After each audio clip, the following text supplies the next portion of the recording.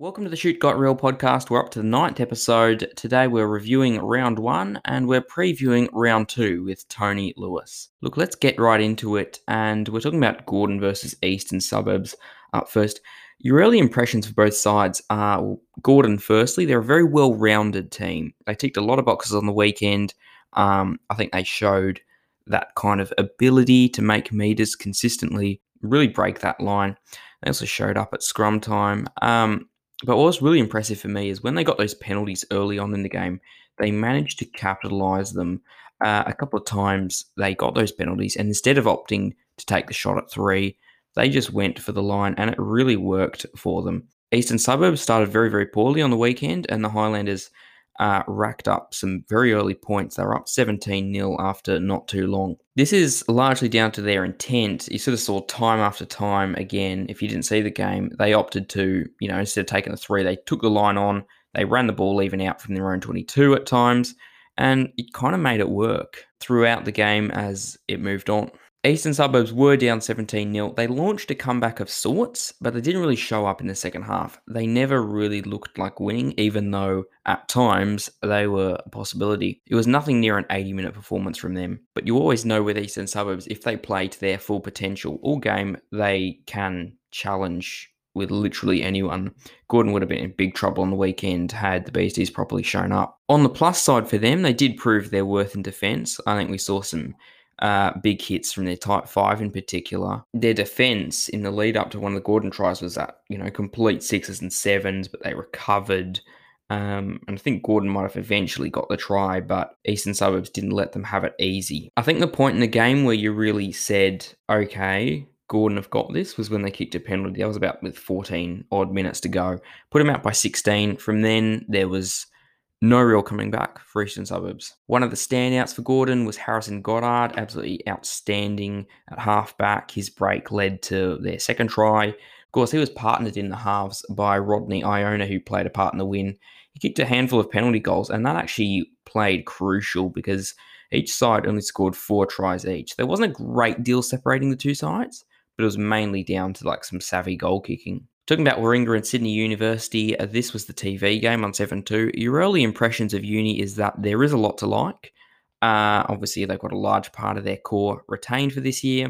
You saw that from the very start. They kind of rocketed out to a 19-6 lead. They lost Rob Taylor, obviously, during the COVID shutdown. That doesn't look like it's going to affect them that much. They've still got that kind of, I guess you could call predictable, but also very clinical style of play, which is working out really, really well for them and has for the last large number of years. Warringah were probably favourites to win, and the fact that they lost that game at home, didn't even clinch a bonus point, that's got to hurt. Obviously it is a very good Sydney Uni team, but given what they've gone through in the off-season, the Rats would be disappointed not to come away with that win. That being said, for quite a long part of the game, Warringah were on top. USyd kind of flew out to an early lead, much like the other game we reviewed. But after that, we saw the Rats clawing it back. It's a bit of feeling throughout the game. It was pretty close. That's always got something to do with it.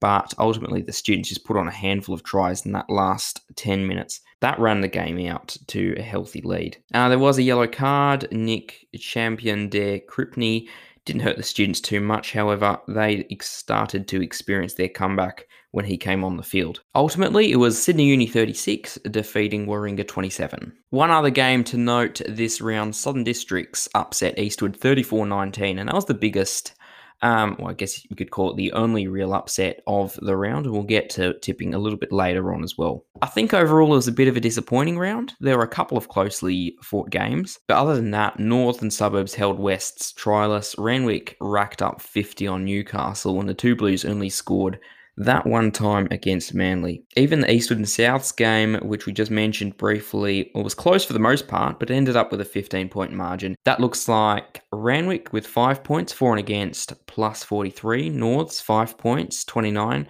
Manly, 5 points, 23. Southern Districts, 5 points, 15. Gordon, 5 points, plus 11. Sydney Uni, 5 points, plus 9. Eastern Suburbs, 1 point. They got the losing bonus point, minus 11.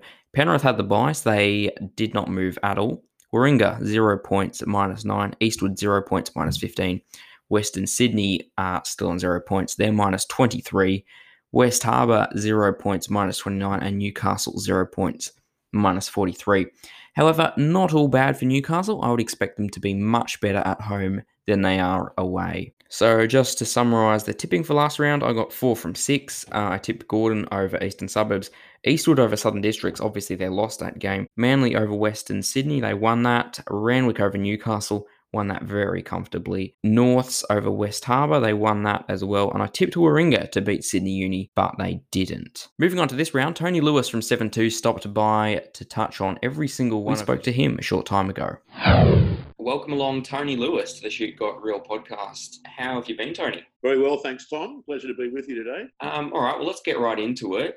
And we'll start with, obviously, tipping the games, but we'll touch on Eastern Suburbs and West Harbour. And I don't know, I didn't really see West's game last weekend. I was at Eastern Gordon, and they didn't seem to show a lot, the Pirates. And obviously, watching Easts play, they weren't quite at their best, but I think you'd think Eastern Suburbs still get the win today or on Saturday. Well, you'd think so. East are playing at home at Wallara Oval.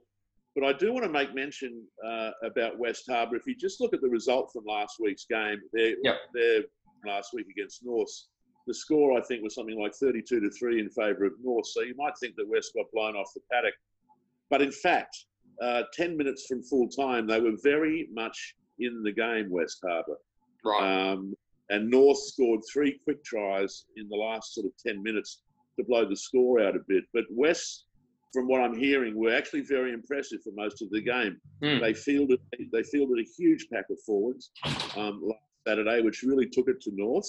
Yeah. And like I say, just the last 10 minutes perhaps let them down a bit, and North's got away with a big win. But West will certainly be competitive, and Eastern Suburbs needs to be on the top of their game so that they avoid the upset from the Pirates. Who do you go with there? I mean, I think ultimately I tip East, but I do expect West Harbour rather, to upset a couple of teams. Why couldn't that be this weekend?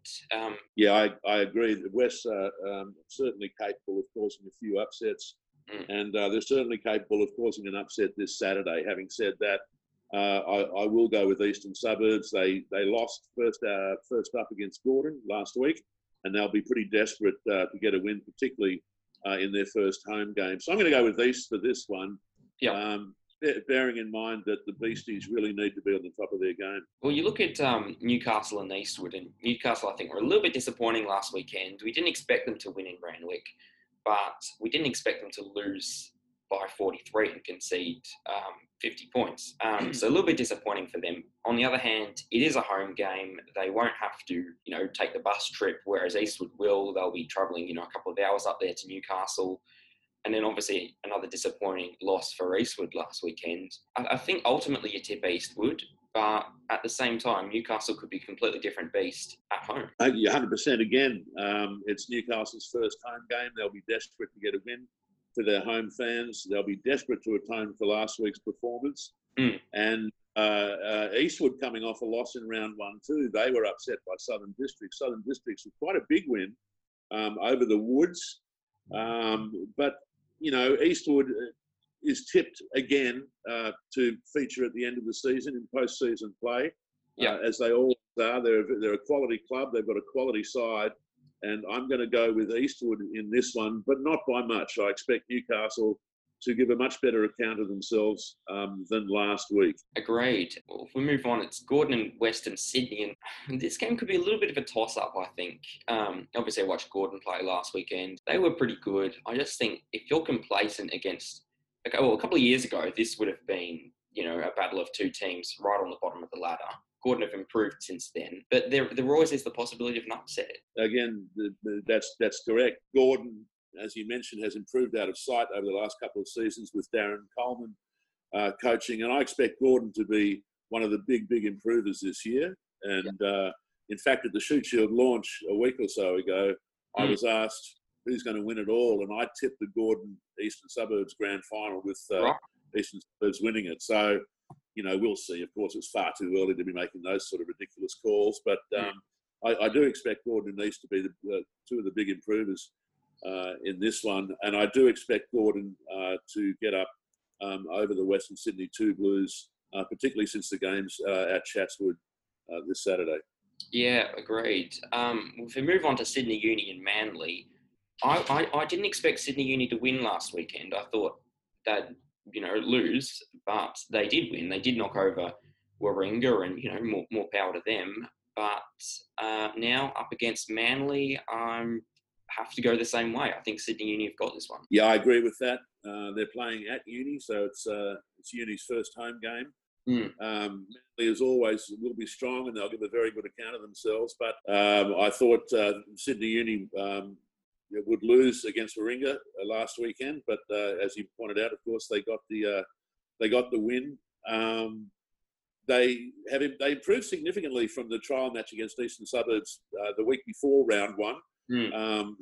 I expect them to win this one against Manly too, particularly since they're playing at home. Uni just keep finding these players, and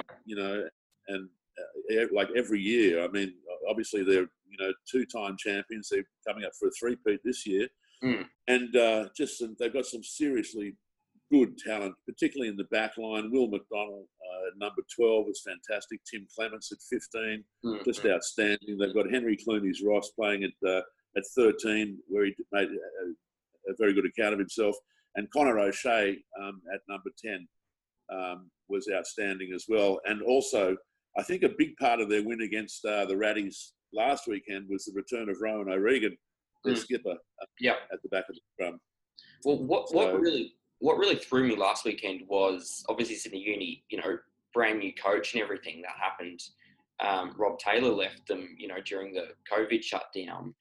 And then, with all that kind of uncertainty, to go and still knock over a Warringah team who hasn't had any real major changes. They're pretty much the same force they were in the grand final last year. And for Sydney Uni to turn up, knock over Warringah at Rat Park, very impressive for mine. I can't tip against them in this one. Yeah, very, very impressive. And they finished with coming home. They came home with a wet sail too at the end of the game.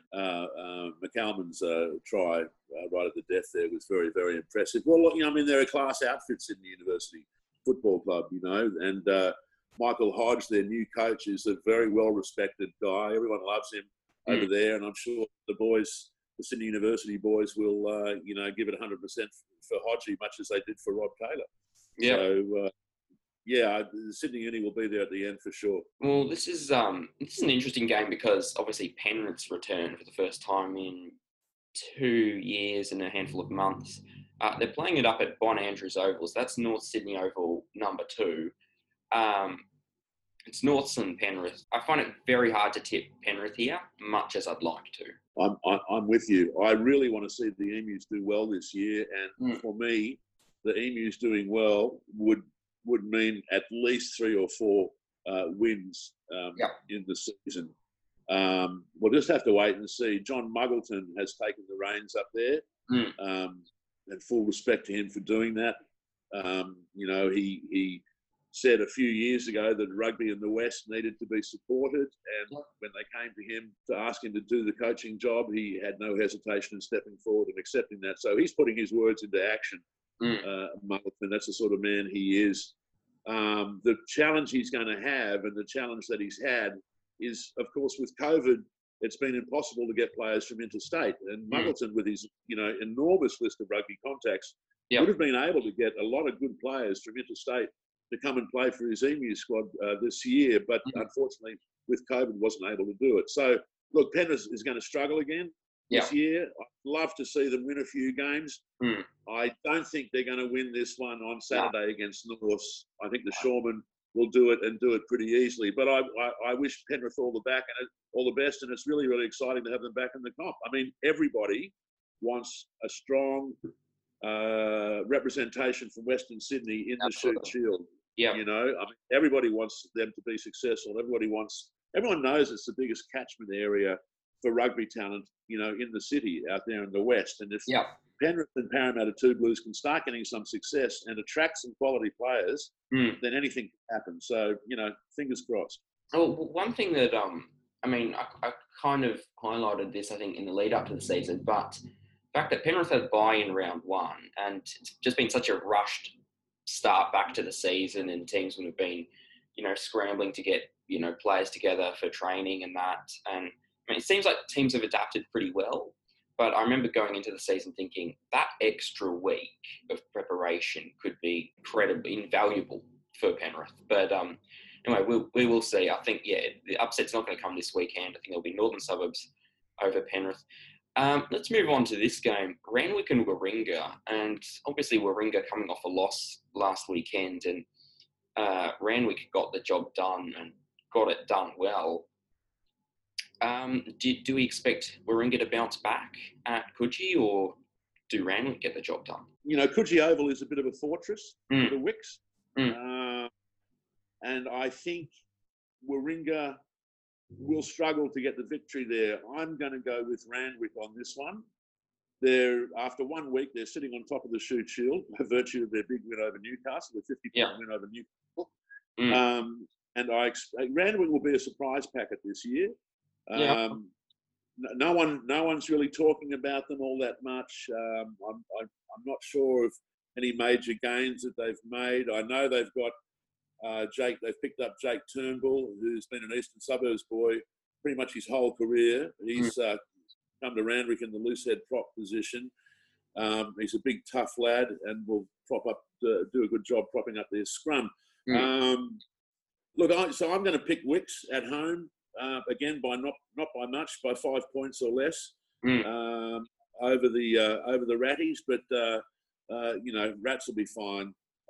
They're just going to start the season with a couple of losses, I think. Yeah.